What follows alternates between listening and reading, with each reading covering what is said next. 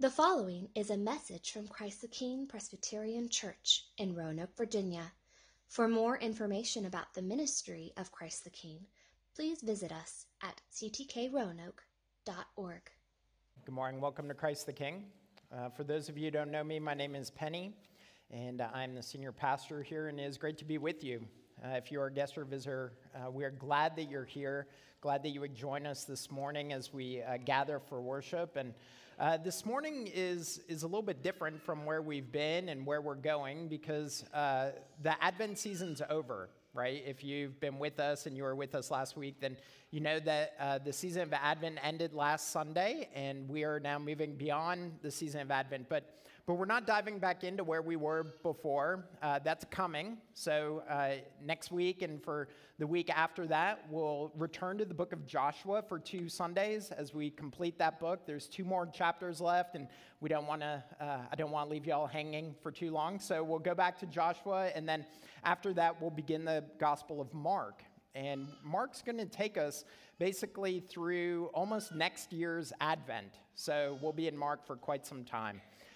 So this Sunday, we're in this kind of transition week after Advent, leading into or returning to our normal rhythm. And as I've been thinking about what to do this Sunday and what are some different ideas or different passages to consider, what we should be looking at as we take up move into this new season, the theme that kept coming to my mind is the theme of endurance. And the reason why this came to mind is straight out of our series on Advent. You see, Jesus' return, right? That's what we focus on in Advent. Jesus was coming back. He is coming back. And when he comes back, there will be a renewal of all things, the heavens and the earth. There will be a renewal of us, right? We'll have glorified bodies. We will dwell with him for all time. And it's a glorious thought, right? I mean, when I was thinking about during this season, I mean, it was probably my favorite Advent series to preach because we're talking about heaven, right? And Jesus' return. And so it stirs the heart and it enlivens the imagination. And so Sunday after Sunday, I felt this excitement about the return of Jesus. But then Monday comes, right? And Advent's over. And the tree has been taken down, and the lights have been turned off, and we've gone back to work, and students are preparing to go back to school. And it's easy for the glory of Jesus' return to start to fade into the background. Maybe you're experiencing that a little bit. Maybe you've felt that a little bit.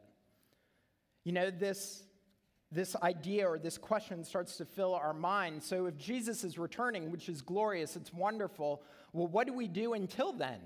How do we live? How do we work? How do we wait for his return? Especially when we're not talking about his return week in and week out. And so we endure. That's what we do. We persevere. And to look at this idea of endurance, this theme of endurance, we're going to look at 2 Corinthians 4. So if you have a Bible, you can turn to 2 Corinthians 4. There are also Bibles in the chairs in front of you, and we'll project the passage. You can follow along there. But just for a bit of background, 2 Corinthians, written by the Apostle Paul. He wrote it to the church at Corinth. And if you know anything about Corinth, then you know that Corinth was a mess. It had all sorts of problems. Right? It had issues with immorality, with divisiveness, with factions. They had questions about leadership, about worship, about spiritual gifts. They were a mess. And so Paul wrote some letters to them, instructing them and encouraging them. And in 2 Corinthians 4, he encourages them towards endurance. Now, endurance isn't something that our hearts are naturally inclined towards. Right? Because the very fact that we have to endure something means it's not good. Right? Like I've never heard of someone having to endure a bowl of ice cream. Right? We endure the things we don't like, the things we don't enjoy, the things that are hard and difficult. Right? Like think about like this. Say you're out for a run. Maybe you're a runner. And you're going on a long run. And you're miles into it, but you're not even halfway there, right? You haven't made the turn to come back home. And as you're running farther and farther away from home, your knees start to ache. And your calves start to cramp. And your back starts to hurt. And you become winded. And it becomes very clear that you cannot finish this run. In that moment, your thought isn't, I just got to press through this. I just got to push. No, in that moment, what you're thinking is, I hope my wife or husband or friend answers their phone when I call to ask them to pick me up, right? Come get me. I don't want to endure this. I don't want to persevere. I want it to end. That's what we're thinking. And even if you're not a runner, you know what that experience is like. You know what that experience is like because we have to endure things in this world, right? When we're confronted by pain and suffering, sadness and grief, injustice and evil, our first thought isn't endure. Our first thought is, when will this end? I wish it was over. But we know that affliction and pain doesn't end simply because we want it to. And so since we know that it's going to keep coming until Jesus returns, we wonder, maybe it's in vain to endure and to persevere. But Paul says it's not.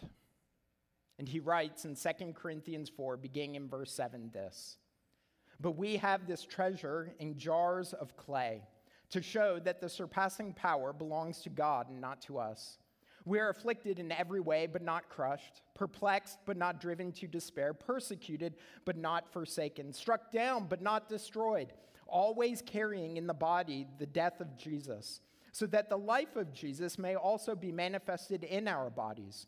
For we who live are always being given over to death for Jesus' sake, so that the life of Jesus also may be manifested in our mortal flesh. So death is at work in us, but life in you. Since we have the same spirit of faith, according to what has been written, I believed, and so I spoke. We also believe, and so we also speak, knowing that he who raised the Lord Jesus will raise us also with Jesus and bring us with you into his presence. For it is all for your sake, so that as grace extends to more and more people, it may increase thanksgiving to the glory of God. So we do not lose heart. Though our outer self is wasting away, our inner self is being renewed day by day. For this light momentary affliction is preparing for us an eternal weight of glory beyond all comparison, as we look not to the things that are seen, but to the things that are unseen. For the things that are seen are transient, but the things that are unseen are eternal." Friends, this is the word of the Lord. Let me pray for us. Heavenly Father, we do ask that you would meet with us now, that you would lead us into your truth, that you would be with the one who preaches, that my words would be clear, and you would be with those who hear, that we would be attentive to your word. Help us and guide us. Lead us, we pray. In Christ's name, amen. So you hear what Paul said in verse 16. He said, we do not lose heart. We do not lose heart. When confronted by all kinds of issues, problems, and difficulties, we do not lose heart. We endure. So how do we endure? Well, our first thought about enduring, especially difficulty, affliction, problems, our first thought might be that what we need to do is we need to simply ignore the problem. We need to minimize it. We need to push it aside. We need to make light of it so we can get through it. This is kind of like what I would do with my children when they were younger. So as my kids were little and they would scrape their knee or they would stub their toe or they would get a little cut on their finger, they would come to me and Kat. And you know, these were minor little mishaps. And so instead of allowing them to start crying, to move into the pain, we would try to get them to move through it, right? As the pain would start to fill their face and the tears would well up in their eyes, we would say, no, it's not that bad. It's okay. And then I would say to my kids, I would often say, Kat never said this, I would say, love the pain. Embrace it. Just push through it. It feels good, doesn't it? Love the pain. And that didn't help them much. So then I would change my tactics, and I would ask them a question, and I would go, how tough? And they would sheepishly look at me, and they knew the answer. And they would go, too tough. And then I would raise my voice a little bit more, and I would go, how tough? And then finally they would explode with excitement and go, too tough? And we would laugh like y'all are doing now. And we would get them a Band-Aid, and they would move on and forget that they were ever hurt. Right? We just kind of made light of the pain. We made light of the mishap. We made light of what they were going through so that they could get through it. And sometimes I think that's what we think we should do with the different afflictions that we are confronted with in this world. That we simply make light of it, we simply get through it, we simply pretend like it's not that bad, and we move on. But that's not what Paul does. That's not what Paul does. He doesn't ignore or pass over or minimize to forget the affliction. He says, do not lose heart, even in the midst of recognizing his afflictions. That's what he does. That he seeks to endure by first recognizing the afflictions that he's experiencing. Right? Earlier in the passage, he said, we are afflicted in every way, perplexed, persecuted, struck down. You see, enduring and persevering is not ignoring or minimizing. You see, if we were to do that, if we were to make light of the affliction and the pain and the difficulties that we experience, then I think we would actually be in danger of losing heart. Because the affliction will come. And if we make light of it when it keeps coming again and again and again, we'll be in danger of losing heart when it arises. And so instead, if we're going to endure, if we're going to persevere until Jesus returns, we need to recognize our afflictions and make room for others to do the same. Nicholas Wolterstorff is a Christian philosopher. And he's a brilliant man, and a number of years ago, his 25-year-old son was killed in a tragic mountain climbing accident. And Wolterstorff, reflecting upon the death of his son and the pain that he was feeling, wrote a little book called Lament for a Son. It's a beautiful book. And in this book, he writes this. He says, the Stoics of antiquity said, be calm, disengage yourself. Neither laugh nor weep. But Jesus says, be open to the wounds of the world. Mourn humanity's mourning. Weep over humanity's weeping. Be wounded by humanity's wounds.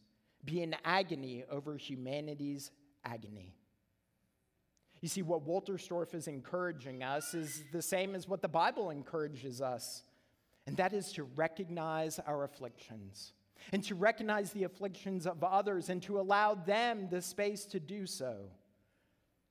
And friends, of all the places in all the world, it is in the church where this should be a reality. It is in the church where people should feel the freedom and know that they can come and they can mourn and they can grieve and they can express sadness and sorrow and pain and affliction. It should be in the church where this is a reality because it's in the church where we know that things are not the way they should be. And so we make space for this. We are a place where people are honest with their burdens and pain and sadness and affliction. You see, to ignore or make light of our afflictions will cause us to despair when they arise again. But we don't just remain there. We don't just remain in our afflictions, in our sadness. We don't just stay there in that place, because to stay there in that place will lead us to hopelessness and a dour existence. No, we endure by recognizing our afflictions and then moving out of our afflictions by reorienting our perspective. And that's what we see Paul doing. He's reorienting our perspective. We saw it in this passage, right? What did he call them? Light and momentary. Light and momentary. Now, I don't know about y'all, but that at first sounds very cold and insensitive. Light and momentary? I mean, is the struggles that you've experienced, the pains that you've felt, the afflictions that you have lived through, would you call those things light? Or momentary? I mean, think about the things that you have been through and the scars that many of us bear on our souls, right? And a word, a conversation, a memory can take us back to those places. And in those times, they don't feel momentary, do they? They feel like they are enduring forever. And so we hear Paul call them light and momentary. And it seems callous and insensitive. But then we remember what we know about Paul. And if it were anyone else saying that, then it might be callous. But do you remember Paul's life? Do you remember what he experienced? I mean, Paul did not have an entitled life of ease. In 2 Corinthians 11, he recounts some of the things that he had experienced and been through. He says that he was imprisoned and he was beaten. He often near to death. 5 times he received 39 lashes. In that day, they believed that 40 lashes would kill a man. So think about that. They were bringing a man to the cusp of death and then stopping. 5 times 39 lashes, 3 times beaten by rods. He had been stoned, shipwrecked, adrift at sea, in danger from rivers, robbers, Jews and Gentiles, danger in the city, danger in the wilderness, danger at sea. He hungered and he thirsted. That is a man who knew affliction. His entire ministry, he experienced opposition and affliction. And yet he calls it momentary and light. How can he do that? Well, it's because of the perspective that he has. You see, Paul weighs his life against what awaits. That's what we see in verse 17. For this light, momentary affliction is preparing for us an eternal weight of glory beyond all comparison. You see, Paul is reorienting our understanding. He's reorienting our understanding, and he does so by pointing us to glory. Right? That's what he said, an eternal weight of glory beyond all comparison. And I love that he called it that, right? He didn't just say heaven's out there. He didn't just say there's a better day. He doesn't say that all this will one day pass. He calls it an eternal weight of glory beyond all comparison. It's a beautiful phrase. I mean, that language of weight, it's not simply about heavy and light. No, it's more akin to the weight of a scale. And that which was in the scale, that which is heavier, it was of more value, and it created pleasure in the one who possessed it. That is the weight of glory. It's of great value, of greater value than anything else in this world. Beyond all comparison, beyond description. And so Paul is contrasting light and momentary versus eternal and waiting. This is why this perspective that Paul has, this is why earlier he could say that he's been afflicted but not crushed. Perplexed, but not driven to despair. Persecuted, but not forsaken. Struck down, but not destroyed. See, what allows us to endure? What allows us to endure through affliction and sadness and this age? It's not simply gritting our teeth. It's not digging down deep into our own strength. No, it's the promise of the glory to be revealed. A promise so great, so valued, so weighty that everything else in comparison is momentary and light. Paul is pointing us to glory. He's reorienting our perspective by pointing us to resurrection. Look at verse 14. Knowing that he who raised the Lord Jesus will raise us also with Jesus and bring us with you into his presence. So Paul's pointing to the resurrection of Christ. And I'm not going to belabor this point because we've been talking about the resurrection. We've been talking about our resurrection for the last number of weeks. But the point is that when Jesus went to the cross and he died on our behalf, he took our sins upon himself, it was buried and rose again from the dead, we were united to him. We were united to him not just in his death, but also in his resurrection. So that his resurrection becomes a foretaste of our future resurrection. That his resurrection with this glorious body, it is the first fruits of what our resurrection will be. So that our bodies, which are wasting away, that's what he said in verse 16, right? Our bodies, which are wasting away, and we don't need convincing of that. We know that they're wasting away. Our bodies that are wasting away will one day be resurrected. New, glorious bodies. He's reorienting our perspective.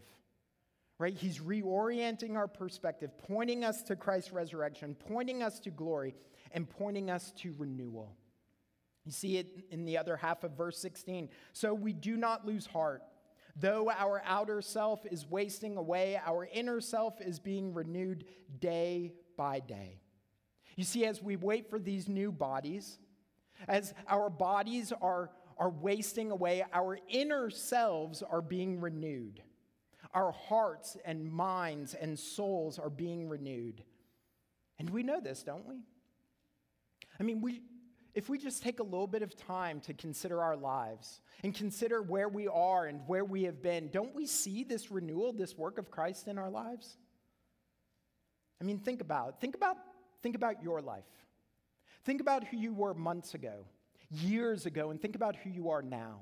And the ways in which the Lord has grown you and matured you and made you more and more like Christ. I mean, I've seen it in you, that maturing. I've heard it in the stories that you've told of who you once were and who you are now. I've seen it in my own life. How we were once miserly, but now we're generous. How we were once arrogant, but now we're humble. How we used to use words to cut people down, but now we use them to build others up. How we were once selfish, but now we are serving. I mean, we see those changes in our lives, don't we? The work of Christ in us, renewing us day by day. Now, I know that if we were sitting across the table from one another and I talked about how humble you were, how generous you were, you would probably say, well, Penny, I'm glad that I've had you convinced, right? I'm sure that you would think of all the ways that you're not humble, all the pride, right? All the ways that you want to cling to things for yourself, all the ways that you don't want to serve and give of yourself. And that would be true of you, and it's true of me, right? That there's more renewal needed, but renewal has begun. Renewal has begun. And that is the evidence of Christ working in us. That he is renewing us and preparing us for an eternal weight of glory. That is how we endure. That is how we persevere. And these three things that Paul is pointing us to, these three things, did you notice these are three things that God does to us? They're not things we do on our own, right? The renewal of our being. It is God who renews us. The resurrected body, it's God who will raise us up. The glory to be revealed, it is God who will bring that glory to bear. It is him doing this. You see, endurance shows us that the power to endure belongs to God, not to us. And I've seen that at work in people's lives. And in the life of Joni Eareckson Tada. Maybe y'all are familiar with that name. Joni Eareckson Tada is a Christian woman, a writer, and a speaker. And she's also confined to a wheelchair and has been for decades. She suffered a tragic accident and is now a quadriplegic. And in a talk that she was once giving about heaven, about the new heavens and the new earth, about the eternal weight of glory that will one day be revealed, she says that when she gets to heaven, she wants to take her wheelchair with her. Now, she wants to take her wheelchair not so that she will sit in it. No, she has a very robust theology about the new heavens and new earth. She knows that on that day she'll actually stand before the Lord with new resurrected legs, and they will be strong, and she'll have the working of her hands again. No, she wants her wheelchair there not so that she will sit in it in eternity, but she says she wants her wheelchair there because I'd like to park it before the throne, look into Jesus' eyes and say to him, Lord, I sat in that thing over 3 decades. And Jesus, the weaker I was in this thing, the harder I leaned on you. But the harder I leaned on you, the stronger I discovered you to be. Those are beautiful words of one who knows affliction and endurance. Who in the midst of her affliction doesn't minimize it, doesn't pass it away, doesn't pretend like it's not there, but but recognizes it and endures in the midst of it. Those are the words of one who is looking to Christ's resurrection and knows the renewal of her inner self and is looking forward to the glory that one day will come. And those could be our words. Not about a wheelchair, but about God's preserving and enduring us through the afflictions of this life, so that as we wait for Jesus to return, it's his resurrection, it's the glory to be revealed, it's the renewal that's taking place that motivates and empowers us to endure. Amen. Let's pray. Heavenly Father, we do thank you. Thank you that you, Lord Jesus, have given us the strength to endure.